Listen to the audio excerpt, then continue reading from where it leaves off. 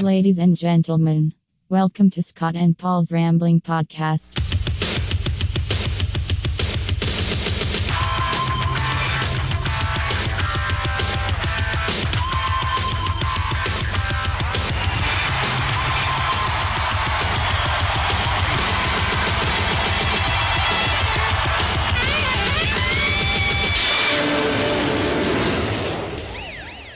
Hello everyone, welcome to Scott and Paul's Rambling Podcast. Probably the last podcast that we have the college radio studio because I'm finishing up with college and college is shutting soon.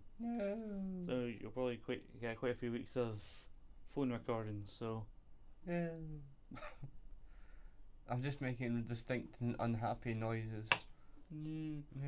Well, the phone thing varies. Occasionally it sounds better on the phone, occasionally it sounds a bit... It sounds better on the phone when we're basically like face on the phone, you know. Yeah. Or if we have a good a good room with audio capability. Yeah. Weirdly, I think we've used the phone in here a couple of times when the system buggers up, and weirdly it's not as good as when we might use it at yours. Yeah. Which is weird. Well, we'll be using it in my newly designed lovely living room with its futon next time. Oh. Yeah. Which is not getting delivered until fucking tomorrow. Alright. Which is a good thing though, because if it had been getting delivered today, we would have had to revert to the phone at my house. Yeah. Of course, I would have let you know well in advance. So, Scott, how has your week been? It's been fine. I've been trying to finish up college stuff, and so I'm just going to try and finish up as much college stuff as I can because I've just got a few bits and pieces to do, and then Just that's me. you. That's me. I am done. You are That's done. Done. That's You it. are finito. And then I just need to sit and worry that I might not get my HND until the actual certificate arrives. And I'll get confirmed whether or not did I not get my HND. You will sit and you will stress and you will go into a pit of despair, turning you into an alcoholic wreck. I'll just sit there for a month, for a good couple of months in the corner, just in a wee ball curled up. Am I gonna Drinking cider, going, I'm gonna get it, I'm gonna get it, and then by the time you get it, you're an alcoholic and you're fucked. I'm gonna get it. I'm not gonna get it. I'm not gonna get it. Yes, and then I can decide if that comes, then I will know whether or not I will be able to get into university.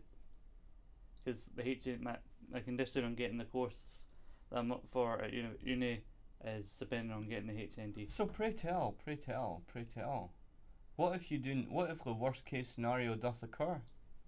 I either need to redo the HND or get a job, or maybe both. Oh no. Oh no. Yes, oh no. Not get a job. I know. I didn't want to have to come. You didn't want it to have to come to that, but it may come to that. Mm-hmm. If you get a job in some kind of establishment like, gives out food and or coffee and or alcohol. No. Since I'm your radio compadre here, give us a few freebies. Go on. No. Why not? Because I would give you freebies. That's probably why I would end up getting fired. But yeah, no, that's why I'm not giving you any freebies because I probably would get fired. don't tell people you're giving me freebies. They're gonna eventually find out because they're gonna notice like, oh, this. Okay, pay for it, Len, and just give it to me. Oh, I'm not paying out of my own pocket. That's not how it works. You come in, you give us money, we give you the thing. Look, we're arguing about your hypothetical job. an hypothetical place that sells food but doesn't exist. Yes. It's a good radio show, this. So, Paul, how was your week, you mad bastard? My week was fantastic. I drank vodka at the weekend. A lot quicker than I probably should have done. Oh yes, I can tell only good things will come after that sentence. Yeah, well, you see, my terrible affliction is that if you give me vodka and cola, I will drink it at a leisurely pace. If, however, you give me vodka and fresh orange juice, I will drink that at a pace like a poor person who has never seen water. What a comparison. And I did that and sank several vodkas in the space of about an hour. Several of them, and I was mildly sick. But I was surprisingly perky the next morning. Surprisingly so. I even got up and did some housework with a hangover. The fact that I'd smoked a bit of weed may have helped, you know. But Let's listen, kids. Smoke weed, you'll never have a hangover. smoke weed, drink vodka, and you will do housework. Yeah. When you get your kids to do housework, give them vodka. And weed. And weed, yes. Vodka and weed, it always helps. Give them an incentive.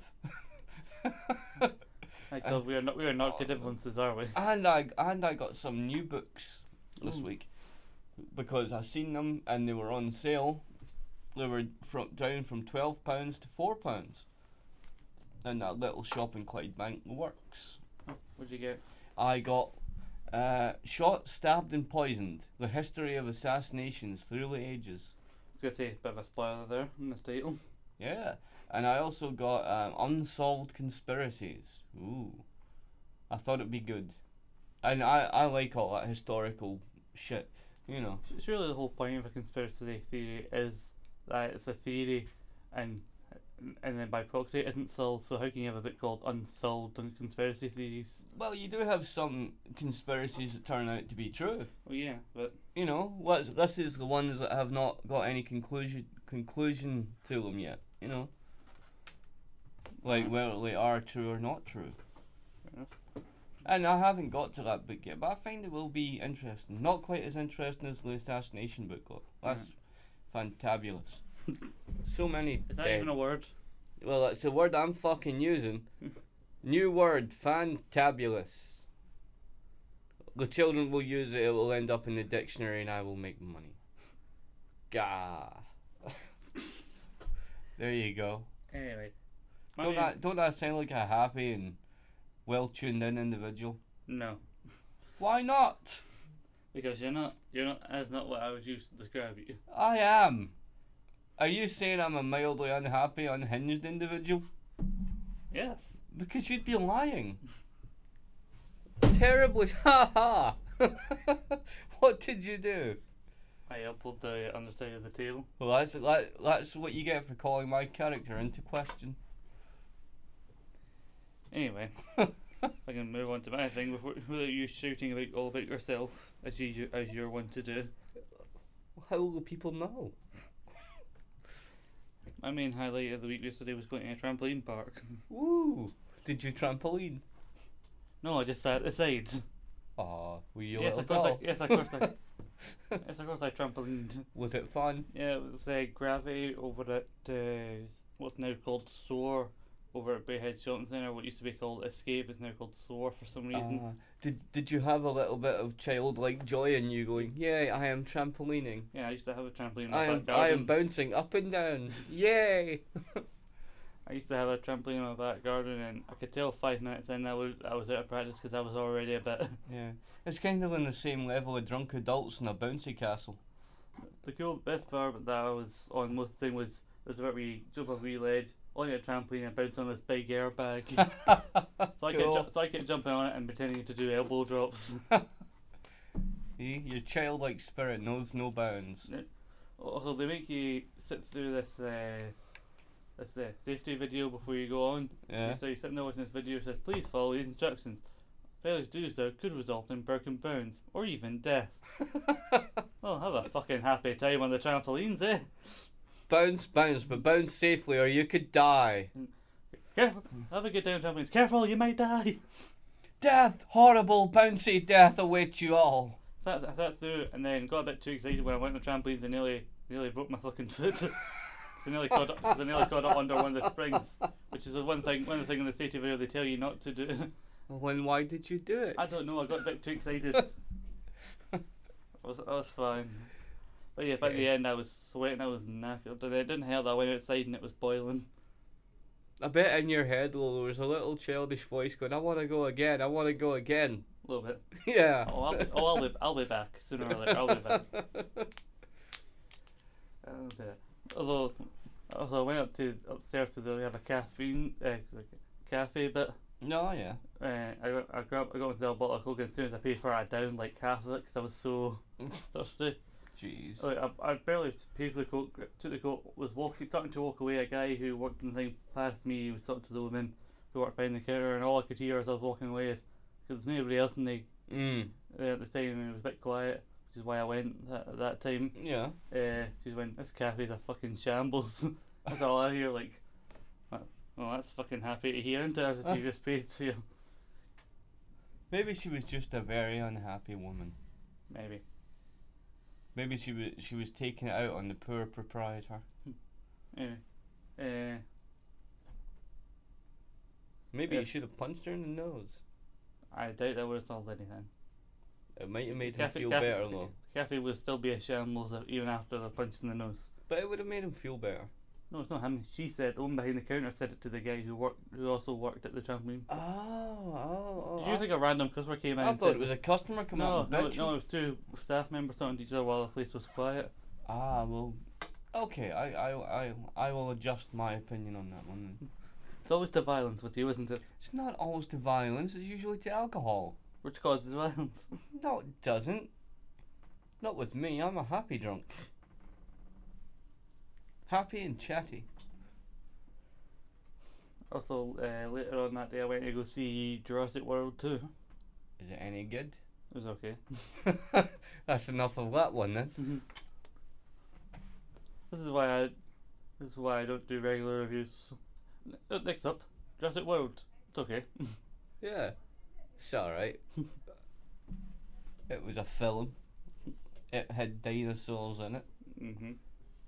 It was a dinosaur world. The end. Dinosaurs are it. Dinosaurs are cool. Dinosaurs are cool. Dinosaurs eat people. People act stupid. The end. That's pretty much it. Yeah. Anyway. I had quite a bit to talk about wrestling wise. Oh no. What have you got to talk about? Well, excuse fucking me for having things to discuss. I kid. Go on. You be having content for our show. I kid. Go on. Just while I didn't leave it up to you. What do you mean? Do you think it would just be me ranting about my hatred of certain individuals in the public eye? Possibly. Yeah. And then you'd rant in one episode, and then you'd come back next week, you'd have nothing else to talk about. Because I'd ranted all. Yeah, you'd let it all out, you'd wasted it all. Until someone else annoyed me. I should take all of 5 minutes. Surprisingly, no one has annoyed me this week. Surprisingly. I usually have something to bitch about. I have been stunned into silence. Yeah. I mean, I did see a picture of Ed Sheeran in the paper and felt like punching him right in the face. But that's just because of Ed Sheeran's face. You felt as anyone else with sense would do. Yeah. I mean, you look at him and you think, what the hell are you? What is your appeal? Yeah, what is your appeal, you ginger little shit? I tell you, we did I was doing a magazine show for college, and one of the things I talked about was music, and it was me and Jacob, who you'll know, Paul. Yes. We were talking about, and the other guy, Jonathan, he'd prepared the notes for the music section, but he wasn't in that day, so we had to essentially take the notes in and do the segment without him. Yeah. And he'd mentioned Ed Sheeran because, well, it was meant to be topical, and at that point, Ed Sheeran had a couple of number ones at the time. Yeah. So we briefly just pointed at read at the stats for, it was maybe 5 minutes long, read at the stats for the first like 30 seconds ago that Jonathan prepared, and then immediately put it down and essentially talk shit about Ed Sheeran for the remainder of the segment. It just ripped on. Yeah. Well, that's a good thing. We said we were going to talk about Ed Sheeran, we didn't say we were going to talk about Ed Sheeran positively. Yeah, we'll just call him a ginger dick. Well, we didn't go that far, we just essentially pointed out we don't like him, we don't get him. We don't get what his appeal is. Ed Sheeran, you're a ginger dick and you shouldn't have any celebrity. You're an annoying ginger dick that wears a checked shirt. What the fuck is your appeal? You dick. Why did we go from me talking about some wrestling to you ranting about Ed Sheeran? I don't know, but go on. I can easily cut my rant. I'm done. Only after I pointed out that you'd went off already. You let me. No, I didn't. Yes, you did. I can't control you. You can. Buy me a pint. No, I'm not gonna buy you a fucking pint. You realise I do this just to wind you up. Yeah, and you're fucking succeeding now. Shut up. Okay. What I was going to talk about is New Japan's most recent show, Dominion. Alright. Which is their second biggest show of the year, apparently. It had some good stuff on it. The first half of the card is mostly tag matches. Yeah. Sometimes to kind of get people on the card. Well, one of them was for the junior tag titles, but the other one was essentially just get people on the show. Yeah. I'm not even gonna mention the fact that people want a bit WWE's mentality to get everybody in the cards, and yet New Japan done it. they do it quite often. Yeah. Quite often they apparently bring out people for like 10 tags, and sorry, I don't want to be seen as a New Japan hater and always on WWE, because I like New Japan, just Yeah. although WWE always, I get what they mean by WWE because they always have like random like battle royals or shit like that. Do you mean you can't see why people bitch about WWE having to have everyone on a card when we don't bitch about other companies having everyone on a card? Is Yes. that generally Yes. the thing? Yes. Yeah. Well, people just like to rally against WWE because it is the most popular fucking thing. Yeah. They do. People do not like the most popular thing. They never have. You know. Mm-hmm. If something becomes mainstream as fuck and everyone likes it, then they go, well, I don't like that. See, it sounds like this where I like expressing opinion, but I also don't like feeling like I might be telling people not to think a certain way or how they should think. This is just opinion based. What? Why should you feel bad about that? People have a mind of their own. If they listen to you and agree with your opinion, that's cool. But I'm sure there's many of them that listen to us and think we talk shit. Probably. Both of us. So I think your conscience is clear. Anyway, I shouldn't feel bad because the sand match aside, the rest was actually good. So I'll Yeah. get to the good. They had the never openweight title. Yeah. Was defended in a triple threat, which is apparently the first triple threat in New Japan for 5 years. That's pretty cool. They don't do multiple man like triplets or four ways too often. That's why when they had that four way that happened at Wrestle Kingdom from the junior title, Yeah. that's why it was seen as such a big deal, because it's a rare AC matches like that. It was a And- big deal because it was. Yes. It was the champion Hiroki Goto against Michael Elgin, who's a very large Canadian man. Very large, or like, is he a big fat fuck or is he a No, big no. muscly fuck? Big muscly fuck. Ah. He's not like a lumbering like as well. He's agile. He can move. Is he like a Batista? I Or don't is know. he bigger than a Batista? No, I don't think he's bigger than Batista. I don't really know how to describe him, but he is a big man. Is he like big Mike? Is he like a Triple H at his peak? I don't know how to describe him, but I'll show you a photo maybe after this. But anyway, he's a big lad. That's all you need to know, and he can move. Aye. He's a big bastard Aye. that can move. And there's a guy called Tai Chi who, weirdly, I managed to see there's a randomly. I don't know a lot about him, so I don't know why there seems to be a lot of actual hate towards him by Japanese fans, because it was translated by the English commentators. That apparently what the crew were chatting at were some of them were saying "Let's go Tai Chi," but the other half were saying "Tai Chi, go home." Tai Chi, go home. That's very unpleasant and unkind to him. Sorry, while Paul jaddles his keys in that very loudly. I apologise. I was trying very hard not to have him rattle against the chair. Well, it I doesn't help. failed. It doesn't help when you're hanging them from a chain from your trousers. If I do That's- not do that, I will lose them. I know, but it's going to make noise on the microphone. The big fucking microphone that'll pick up. If it didn't, I mean, if your microphone didn't pick up, mine would have picked it up. Cam, Sorry. all noise is gone.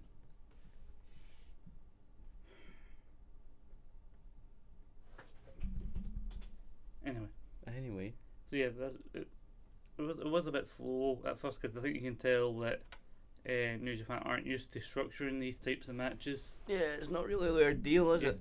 There was a good bit where Goto went a suplex Tai Chi off the top. Yeah. Michael Elgin climbed up on the ropes from the outside and went in the ring to a sunset flip bomb on a Goto, which then led to the suplex. Jeez.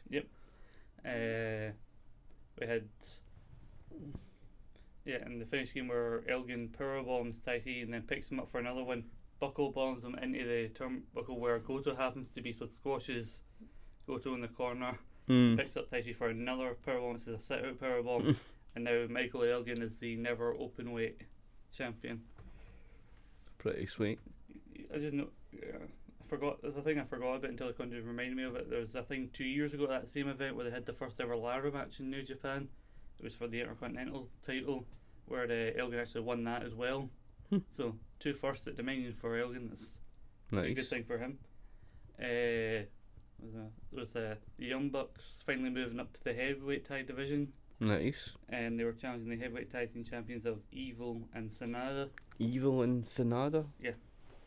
Okay. Yes, I know they always New Japan people have funny names when you. It's funny to hear the names of New Japan wrestlers when you don't watch it. As Evil and Sonada. yes. Anyway, Scary. yes they are. Oh, my brother. I tell you, my brother went to the Ring of Honor show that was in Edinburgh last month, I believe.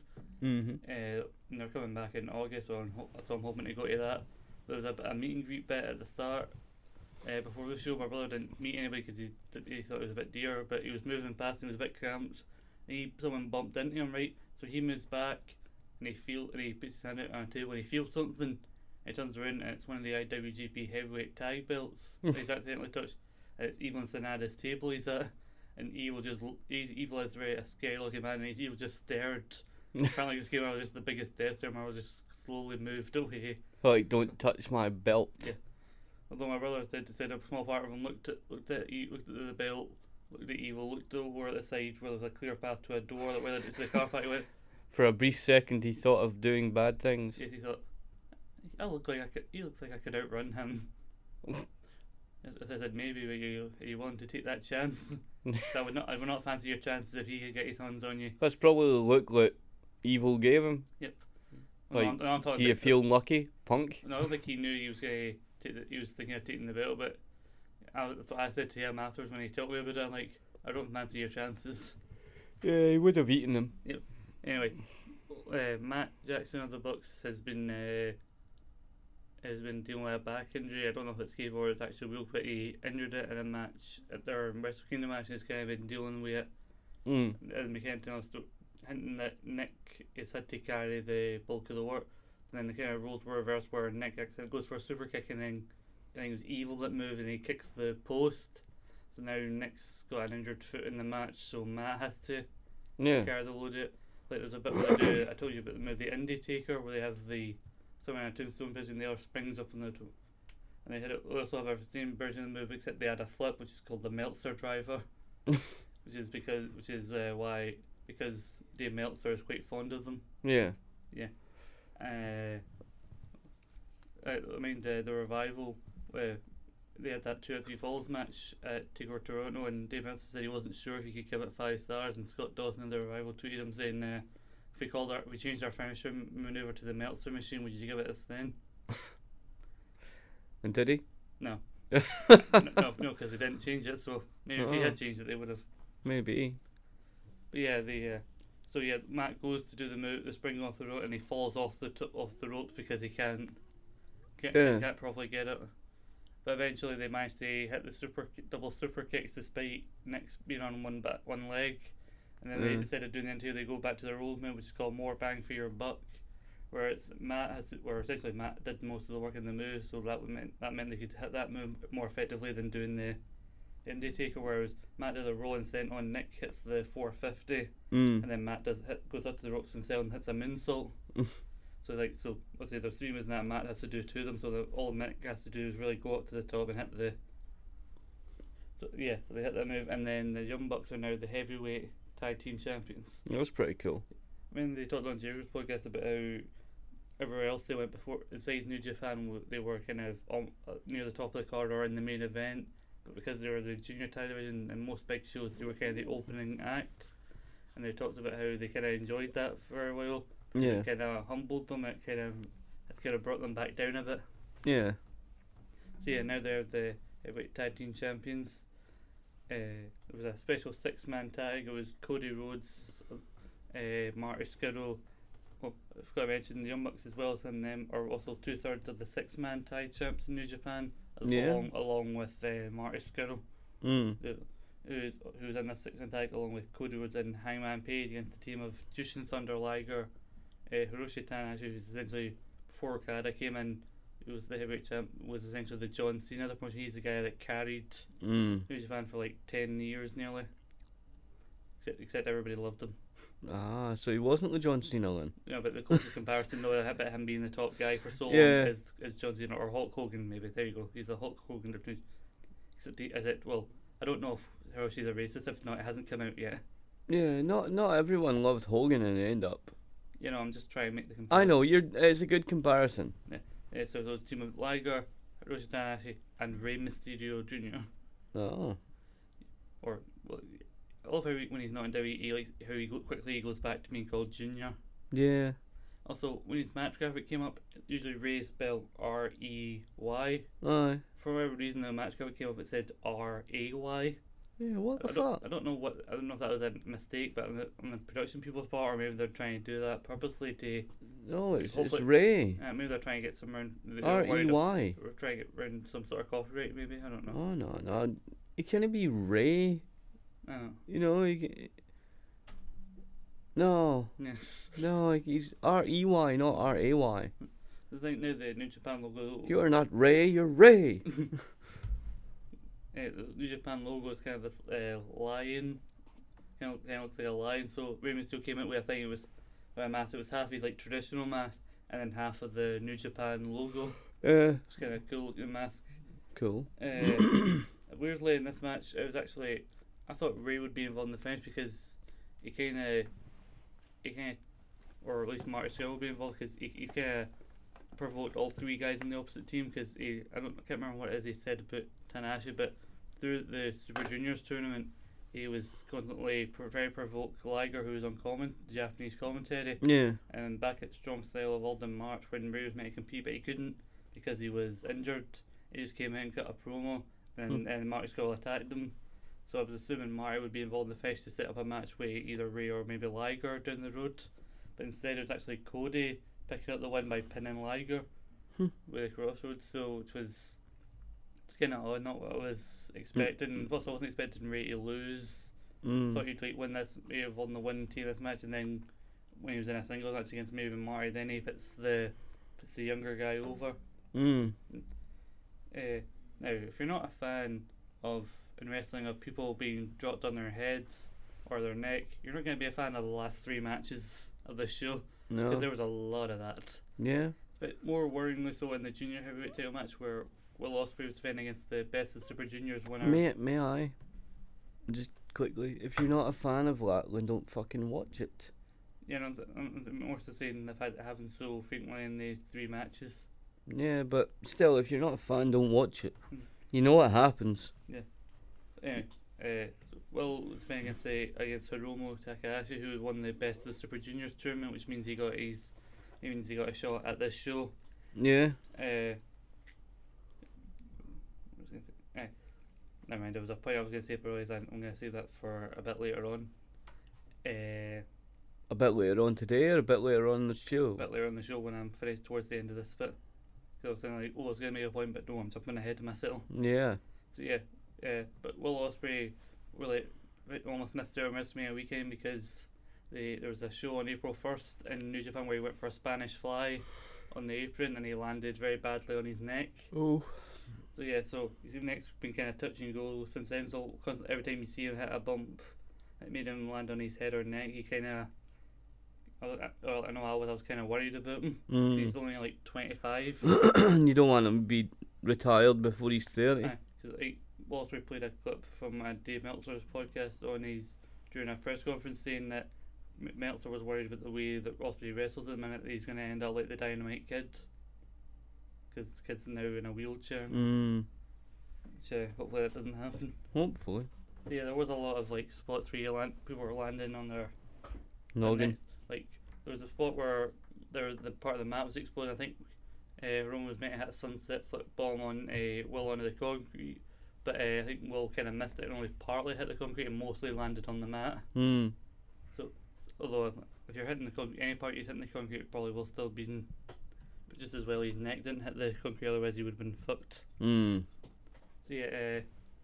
Roman essentially hit some weird version of underhook pile driver, then followed that up with a Death Valley driver in the corner, and then hit a move called the Time Bomb. The Time Bomb. Aye, His nickname's the Ticking Time Bomb, God. where he lifts him up on his shoulder and kind of does some kind of spin out move. Don't really know how to describe it. Yeah. But he hits that move and pins him, and now Hiromu's the junior heavyweight champion. Junior heavyweight champ. Yep. And the next match was the match I was kind of most interested in, which is Chris Jericho Yeah. challenging Tetsuya Naito for the IWGP Intercontinental title. Because Jericho, it was rumoured that this match would happen at the March show in America. Yeah. Jericho attacked Naito the night after Wrestle Kingdom, but apparently I think they had problems with him and New Japan coming to some sort of deal, so then nothing happened. Right, New Japan and Jericho. Yeah. And so then Naito, a couple months later, won the Intercontinental title, and then one month after shows he's going through the crowd.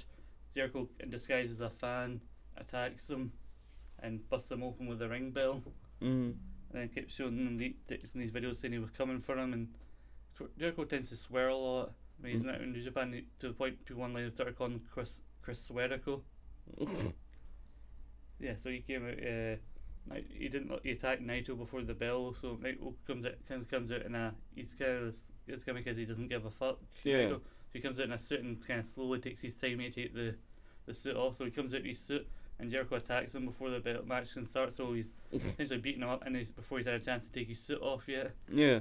And this is where I talk about the people on their heads, because Jericho takes him up to the I think it's the timekeeper or the announcer's table, and essentially DDTs him on the announcer's table. Jesus. Yeah. I think Naito got cut under his cheek or in his eye at one point. Yeah. And then once Naito eventually got his suit off and that, he took Jericho back to the same table and had a pile driver on that table. So yeah. God. There was a cool moment where he sprung off the ropes, but Jericho caught him in a code breaker. Mm-hmm. Naito kicks it, but then Jericho nearly knocks him in the ref. The ref kind of turns his back to avoid getting hit. And then Yeah. Jericho low blows Naito, hits a second code breaker, and now Jericho is the IWGP Intercontinental Champion. Which is surprising to a lot of people because they thought he was only on a limited Contract. deal. Now he's won one of their titles. That doesn't mean that he's not on a limited contract. Yeah. I actually don't see Jericho kind of sticking around New Japan any. I think at the latest he'll be at next year's Wrestle Kingdom, Yeah. and then that'll be him because then he's done like a year. Cause he told me he's not going to do like every show. Yeah. Since the New Japan thing, he's had all these offers. Like he was offered to do like the All In show, Yeah. but he said no. Hmm. And now Jericho. Oh, there's an argument going online if this technically means Jericho is a 10-time Intercontinental Champion. Yes, it does. Yeah, because like even though when he said he's a 9-time WWE Intercontinental Champion, He's a 10-time Intercontinental Champion overall. even Jericho, I think this is part of his character, is now calling himself an Intercontinental. What the fuck was? Fucking idiot. Sorry. There's a thing, Naito, I said now he doesn't give a fuck, that's his gimmick. Well, the thing is, he doesn't give a fuck about belts, so he would constantly like chucking them about or forget to bring them out. Yeah. And yet people want Reigns when he threw the Intercontinental belt over his shoulder, but Yeah. sorry, I don't mean to nitpick. But anyway, Jericho in his post-match interview, which they're known for doing in New Japan, so he went, I'm not going to be like Naito, I'm going to eat with this title, I'm going to sleep with this title, I'm going to shit with this title. And then just coming out, walking in the bathroom, Jericho's just sitting there with the Intercontinental title just sitting there. Oh, around his waist. No, he wouldn't sit with. No, I'm not even going to get into the logistics of that. Yeah. No. You'll think about it later, though. Anyway, the main event was Kenny Omega versus Okada for the IWGP Heavyweight title, and it was a 2 out of 3 falls match with no time limit. Sorry for that, ladies and gentlemen, for a sudden change, because the studio once again has let us down. Yeah. Maybe it's not such a shame that we're missing out on the studio. Maybe. Yeah, I was starting to say, I was talking about Okada Omega, it was easily back and forth because they know each other so well, constantly counters after. Yeah, because we were just discussing the fact that, like, what did you lose? Yeah, the Kotobushi thing, that's our word. Essentially, it looks like he's officially moved on from Bullet Club. So Okada got the first fall from a backside, but Kenny Omega eventually won both times, hitting his finishing move, the one-winged angel. One-winged angel. He lifted him up on his shoulders and Yeah. which started the whole thing when people in NXT saw Killian Dane hitting the similar move called the Ulcer Plantation. Then had to point out to people, even though a lot of them didn't know his work beforehand, is calm down, I've been using that move for 10 years, I used it before he did. Also, even they hadn't, people can use not like he has the move copyrighted. Yeah. And fucking almost everybody and their mum in wrestling uses the fucking super kick. Yeah. Just because the Young Bucks have put it into their merch doesn't mean other people have stopped using super kicks. Yeah. Anyway, we're getting sidetracked again. But yeah, the thing was, Kenny in the first match at Wrestle Kingdom was never able to hit that move. His move, and all people were saying like, oh, if he'd managed to hit that move, he could have won. And then the draw, he hit the move. I'm pretty sure Cara rolled to the ropes, and then he beat. And then in the G1 match, he finally hit it and beat him. So he's saying like, oh, I know I can beat you now. And then in both falls, he definitively used the move and beat Okada with it. So now Kenny is finally the IWGP Heavyweight Champion. And after the match, the Young Bucks came out because there've been some tension between them because they were kind of in their own wee sub thing within Bullet Club, so they were kind of his friends, and now seems they've all reunited. So now it seems like there's a new group, Kenny, Ibushi, and the Bucks, who have now called themselves the Golden Elite. The Golden Elite. Mm-hmm. And the thing, Cody Rhodes came out of the ramp, and they were kind of inviting him like, "Come on, come into the ring, we'll put this all behind us." And Cody just walked away. And then that set up we've got a show on July 7th in America at the Cow Palace in San Francisco, which is actually the same arena W had No Way Out 2004, where Eddie beat Brock Lesnar. Remember that? Which I think holds like 13, maybe 14,000 people for a wrestling show. And they've confirmed that Kenny's first title defense will be against Cody. The main thing, they've been kind of exchanging some wins and time matches in New Japan shows, Kenny and Cody. And then they had the match WrestleMania weekend at the Ring of Honor show, which everyone's surprised Cody kind of won. Cody won, I think, because I think Martel accidentally hit Kenny with something, and then Cody took advantage. And I was kind of really, because I was wondering days before the show, like, what happened to that feud between Kenny and Cody? Like, Cody sort of won, which he probably shouldn't have, and then I realised, oh, that's why, because they were waiting for this. Now Kenny's going to retain the belt and have definitively put an end to the feud. Yeah. I think we can continue to see. I think it looks like the Bucks have similarly left the Bullet Club, and I think it looks like Cody's officially kind of taken over. Or they haven't said finally, but that's what it looks like for me. And that's how you perceive it. A lot of people were kind of worried that the tickets weren't selling as well for this Cow Palace show because it was on the first day it was like 3,000 tickets sold, but they talk about how the last show Toronto was like 5,000 or so, and that sold out within an hour, and all in was 10,000. That sold out in 30 minutes. I'm thinking like, well, mate, this was all before matches were announced. Now matches starting to be announced. Also, this is America. Like maybe it's mostly American fans. Maybe there's not a lot of people like from Japan who are willing to pay money to go to America to see a show when they know they're going to be back for the G1, which is like a month worth of shows.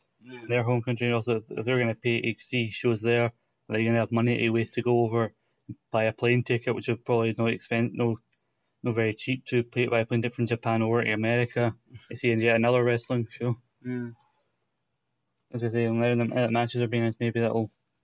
I'm sort of still to see if Jericho will be at the Cow Palace show, because it is rumored that he'll be there with the Intercontinental title.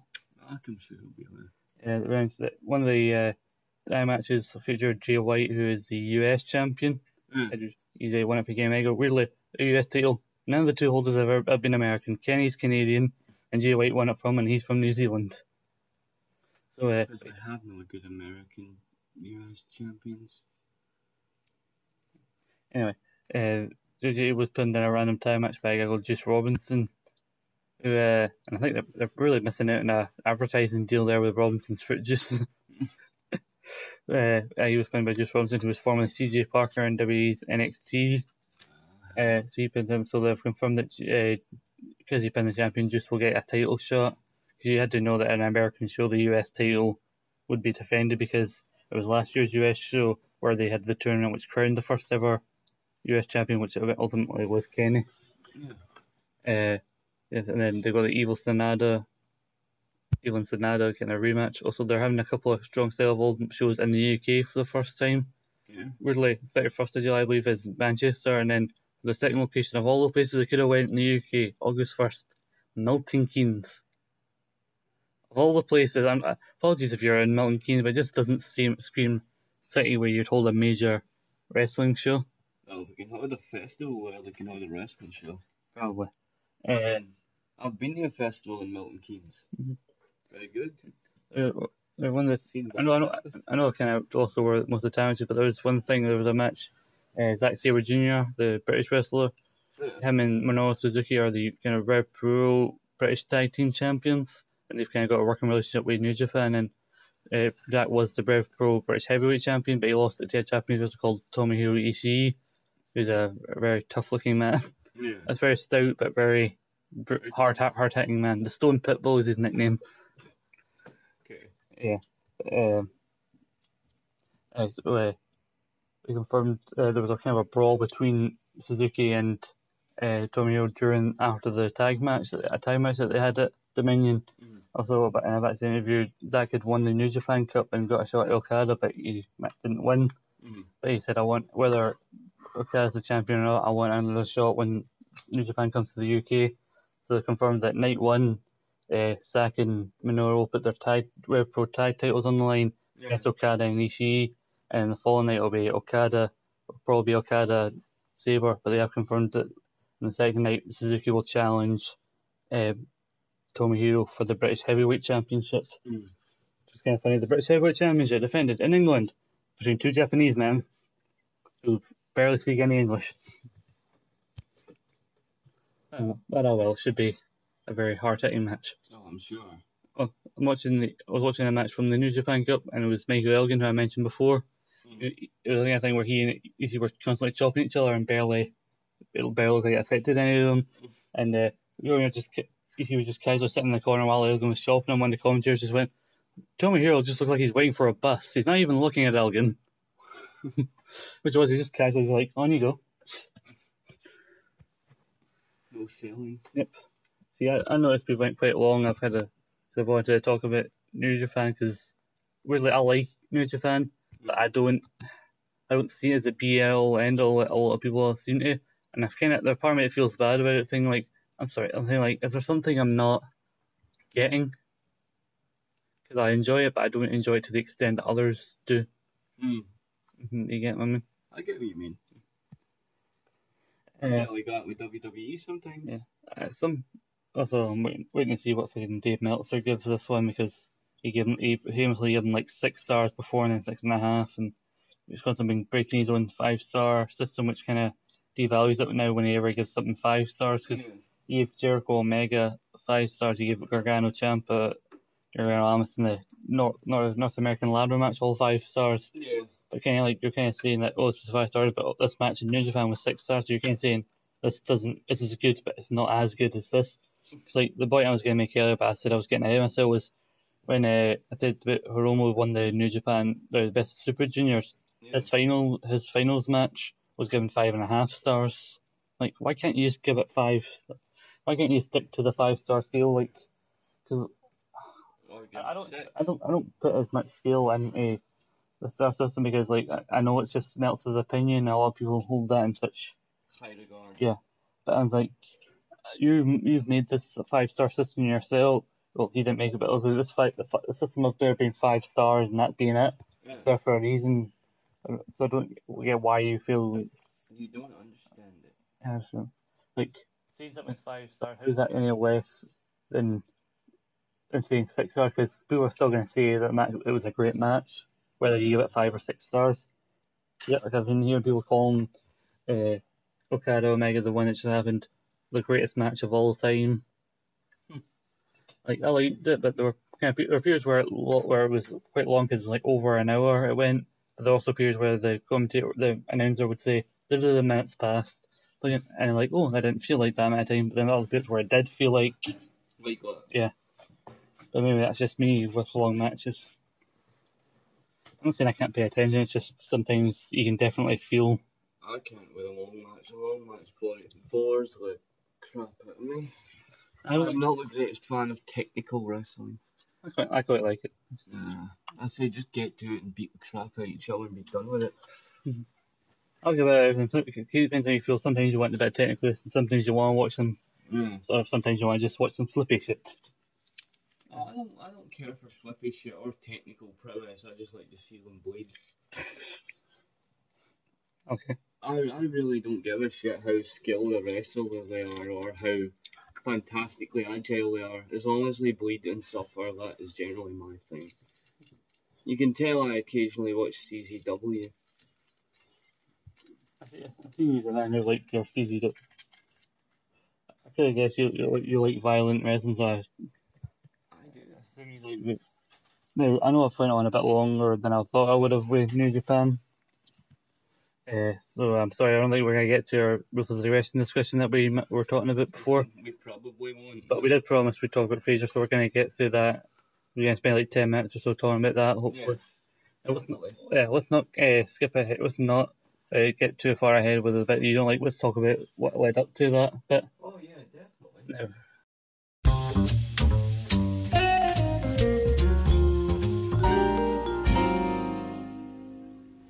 So now we're going to talk about Fraser, episode 3. Episode 3, season 1, Dinner at 8, which aired September 30th, I believe, 1993.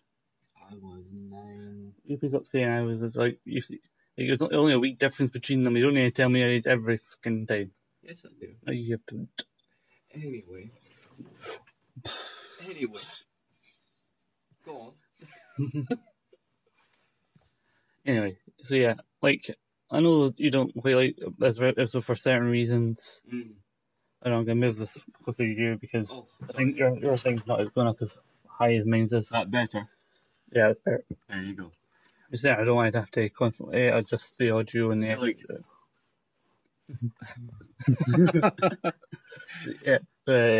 yeah, I think everything up to the bit that you don't like was actually quite good. Yeah, everything was quite good up until that point. Yeah. So you have Fraser talking to some woman who has a problem with her in-laws constantly coming over. Yeah. Which I was at the time thinking, given the time frame thing, like, is this maybe an Everybody Loves Raymond thing? Talking about a woman complaining about her husband's parents. Just quickly, I hate that show. Really? Yeah, I despise Everyone Loves Raymond. Despise it with a passion. Oh, this is very surprising, but alright. Not surprising, he's a dickhead. And his children are dickheads. And his wife are dickheads. And his stupid family are dickheads too. He's a dick. Alright, calm down. I didn't say he wasn't a dick, I'm just surprised that you... Yeah. And his stupid programme took one of the episodes of Frasier off daytime TV as well. It used to be 3 episodes of Frasier in the morning and 2 of his crappy programme.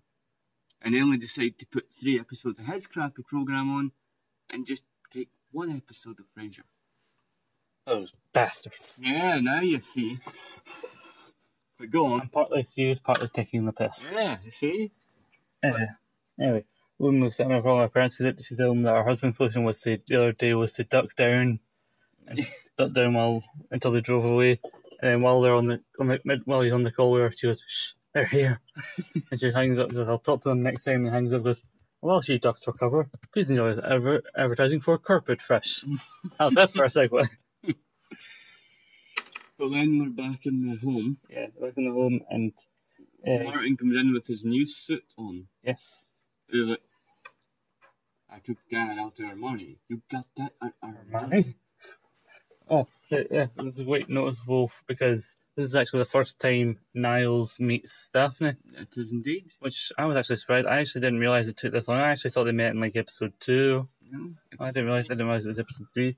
It was weird because I forgot they hadn't met yet when I watched it the first time because I should watch this back earlier today because I'm already on season 2.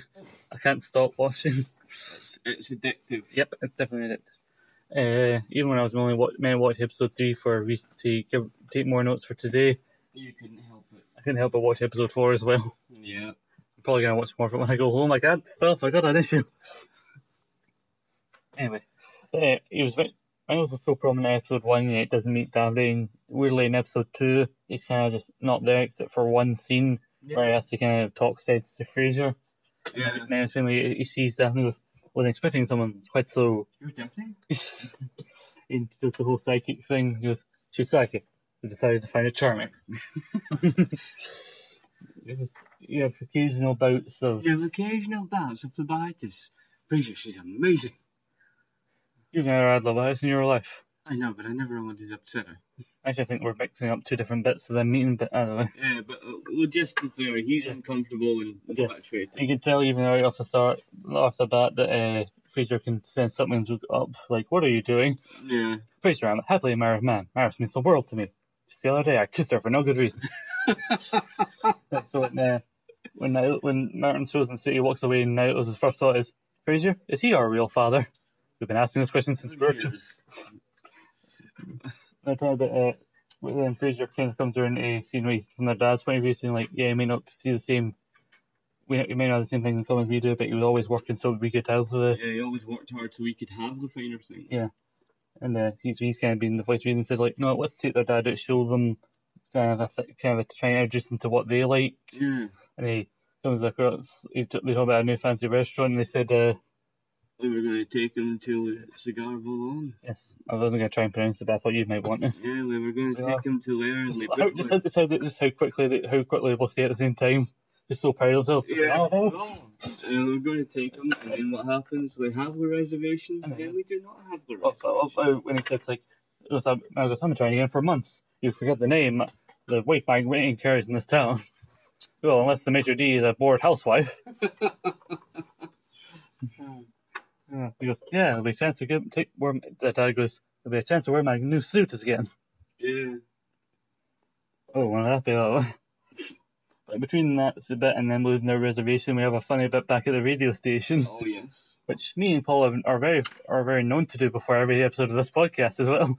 Because he says to Roz, before they do the show, Ron, don't make me do this. We do this every week. No, we do this every... We do this every week. You do this every week. I play along. Who has the best damn radio show in Seattle? We do. Yes, me and Paul are known to do that before every podcast. Who has the best damn podcast in Scotland? Maybe us. Probably inside the ropes, but we're close. Third, fourth, maybe. we are close third, fourth, fifth in the running for sixth place. Just behind eighth. We suck.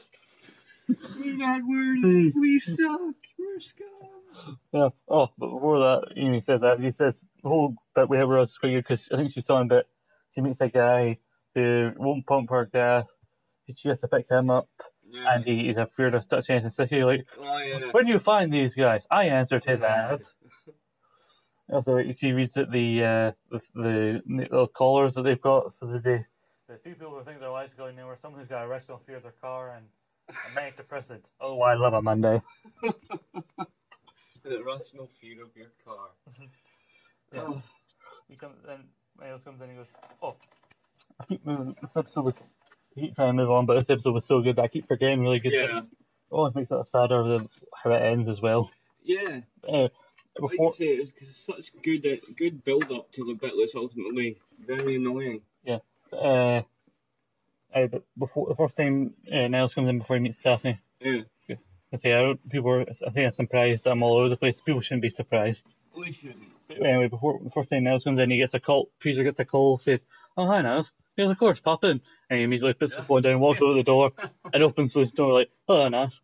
I caught your show today. I wouldn't dare popping by unannounced.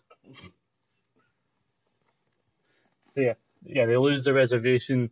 So then their dad offers to take them to the timber mill. And I know we're getting into this, and you got a little ahead of yourself, so I'm out too little too. That looked like a fantastic place to go. I would have happily gone there. I'm actually not a big steak person. It looked a good place, man. You got potatoes. You got potatoes. Oh, now, Niles comes over, he brings up Devonshire quality cream for Dad. He goes, for Dad? I love Devonshire quality cream. Oh, what a coincidence, you and Dad can share it. And Daphne's going to have poker, and she said, oh, it's just me and the girls. Bit of fun. Nobody ever loses more than $500 or $600. The bit in Del Boy, no one notices when their Del Boys moaned at for gambling in the pub. It's only a friendly game. I've seen at least 50 quid change hands in here tonight. So I mean, a friendly game. So yeah, Niles immediately does not want to go to the timber mill, but Fraser convinced him like the whole point was that they were going to go out with their dad. Aye. Also, essentially, it was the reverse of what it was going to be. It was them introducing their dad to what they like, but instead it's them going into just a more chilled out and more simple place. Yeah, so they go in and they get their ties cut off. The first thing that happens is the waitress just cut off their ties. I loved Fraser in that scene. My tie. It's just a tie, a Hugo Boss tie. And then they get a tray full of steak on it, and it goes From that point on, though, the tone becomes a lot snooty. snootier, and every time I watch that episode, I want to fucking slap them on the head. You know, because from word one, they're so disrespectful to the place and to her dad. Yeah. You know. Well, they get the tray brought out so they can choose what steak they want. It was, how much would it cost to get one from the refrigerator? What's to say they had not just brought that tray from the refrigerator? Who knows? You know? Snooty bitches.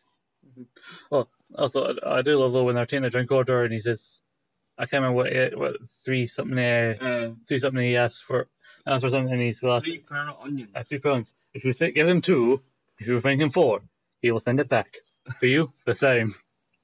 A Stoley Gibson on the rocks. They're barely eating their salad and then suddenly they're given their steak and like, great service, huh? Yes, well then any luck we should be finishing our dining experience within the next 20 minutes.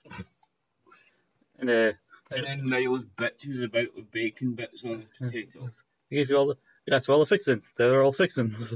I would have loved that fucking you know? I would have loved that whole meal apart from the bloody salad. Yeah. Give me another potato. Who wants salad? No one wants fucking salad. Well, they said the option was salad or soup, so you could have, if you were there, you could have had soup. I would have had soup. Yeah. Yes, I would have had soup, steak, and potatoes. See, earlier we're talking about my imaginary job, and now we're talking about arguing about the menu of a fictitious restaurant. Yes. Which is a lot better than what they were probably taking him to. Yeah. Anyway, what I was going to say is... What was I saying? I forgot.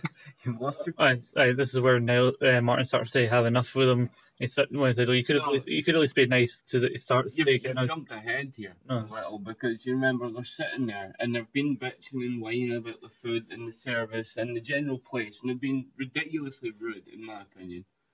And then we start making little off-the-cuff jokes about the place. No, that's not what I was getting to. That's not what I was getting to. I wasn't knowing. I was about to say when Martin says, "Oh no, I don't get you. I don't mind you bashing the place, but can you be a bit nicer to the waitress?" Be more polite to the waitress. He goes, I'll sure apologise when she brings her dessert, which should be any minute now. So he's dismissive of his dad, and then, like I say, him and Niall start being horribly dismissive and making little snide comments and jokes about the place, to which Martin stands up completely annoyed with them and probably embarrassed and makes a big, quite rightly so, makes a big thing about them being dicks, basically. Yeah. Because like they talked earlier about how they took after their mum, but that's why they like the opera and all that, and why they're psychiatrists. But at least she could sit and enjoy a hot dog at times and all. He's like, why didn't he pick up anything, like pick up her taste in the... He points out like why their mum may have been associated. She wasn't against something simple once in a while. She'd be ashamed if she could see the two. Although I know this is all quite horrible, but there is this one funny aspect in this whole thing where he always says, "Niall, say something, Dad. The mud pie is coming."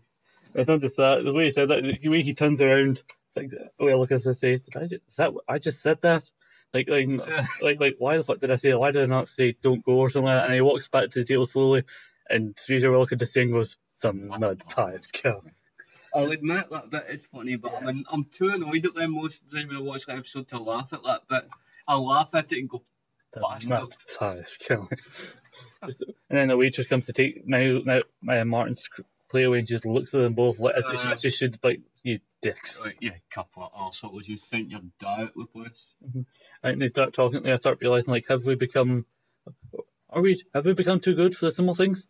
Steak, salad, fixins.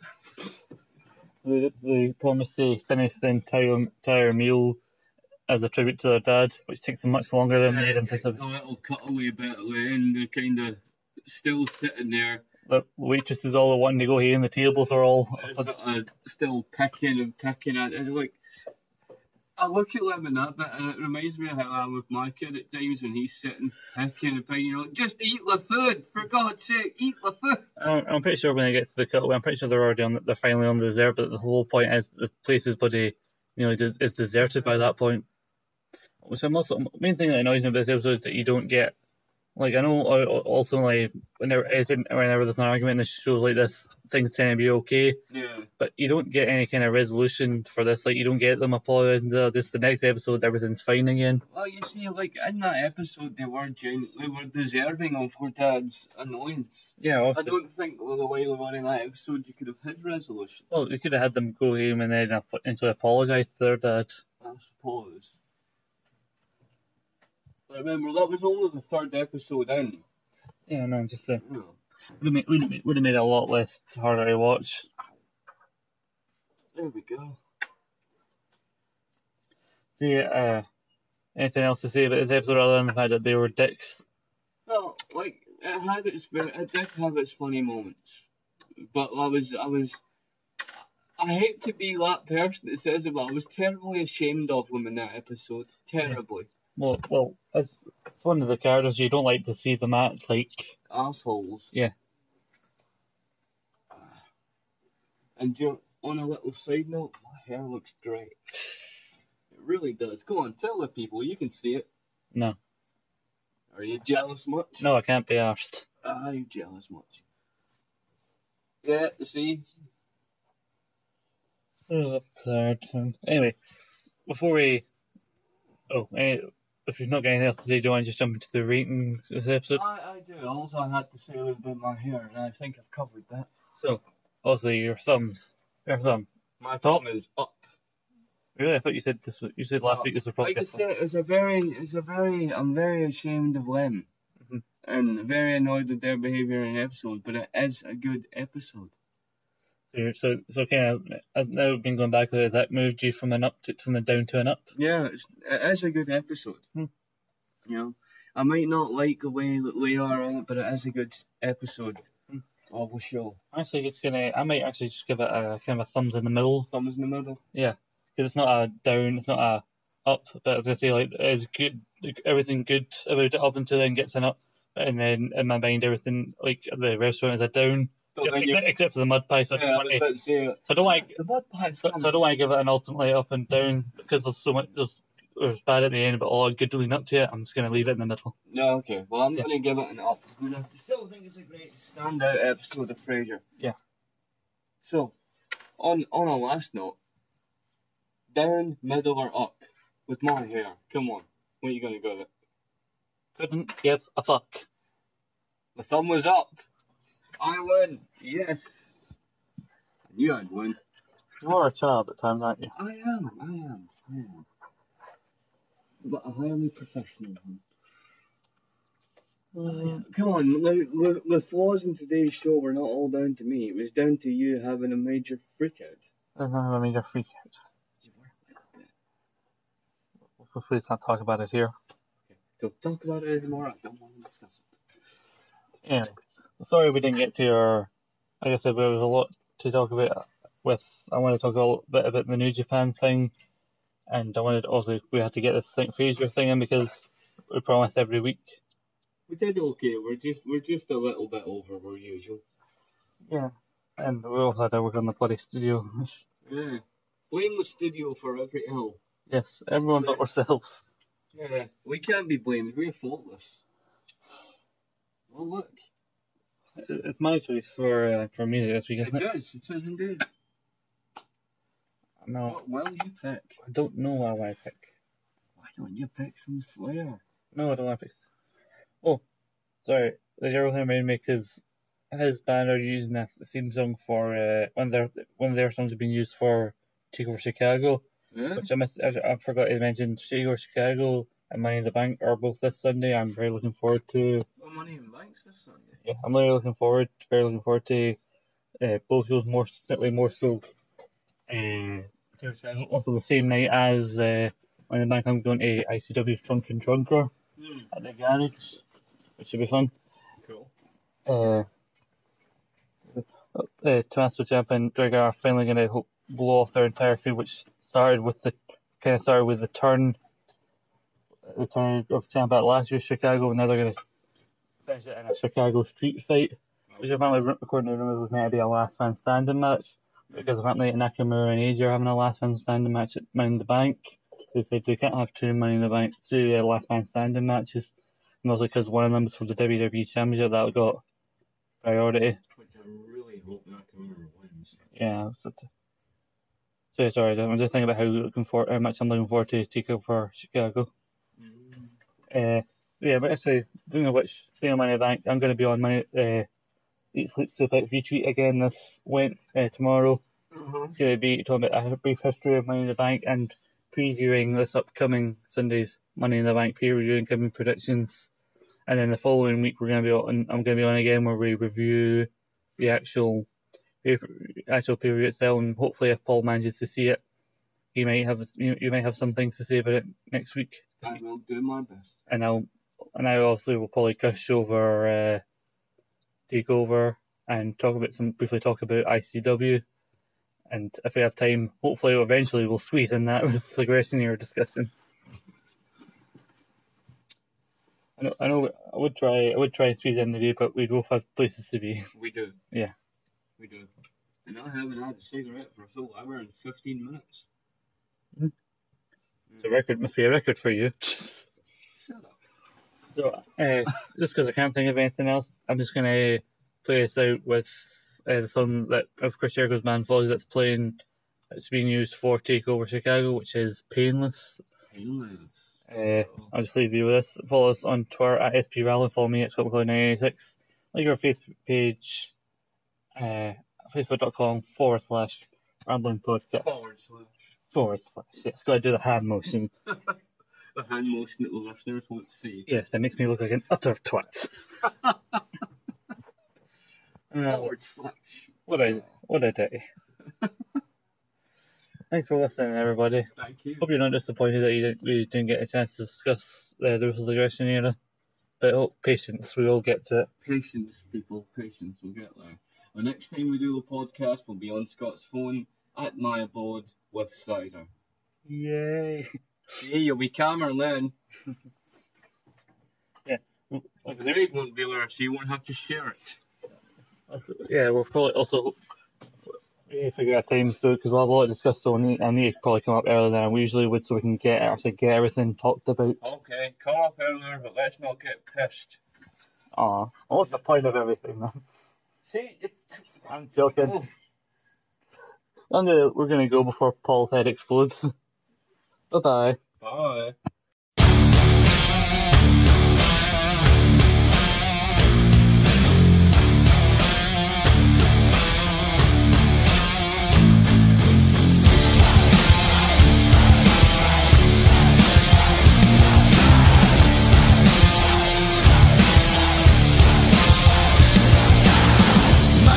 Trapped in between a whisper and a scream, a suicide machine of my own making.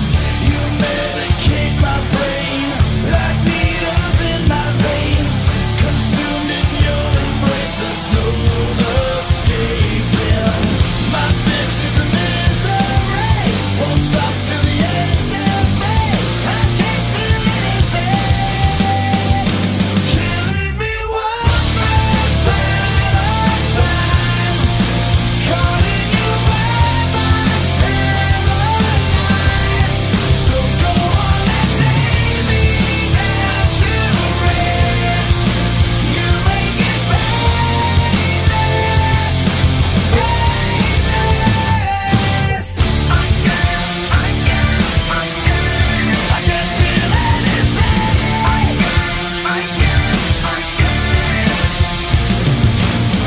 I drift into the grave, half coma, half awake. My soul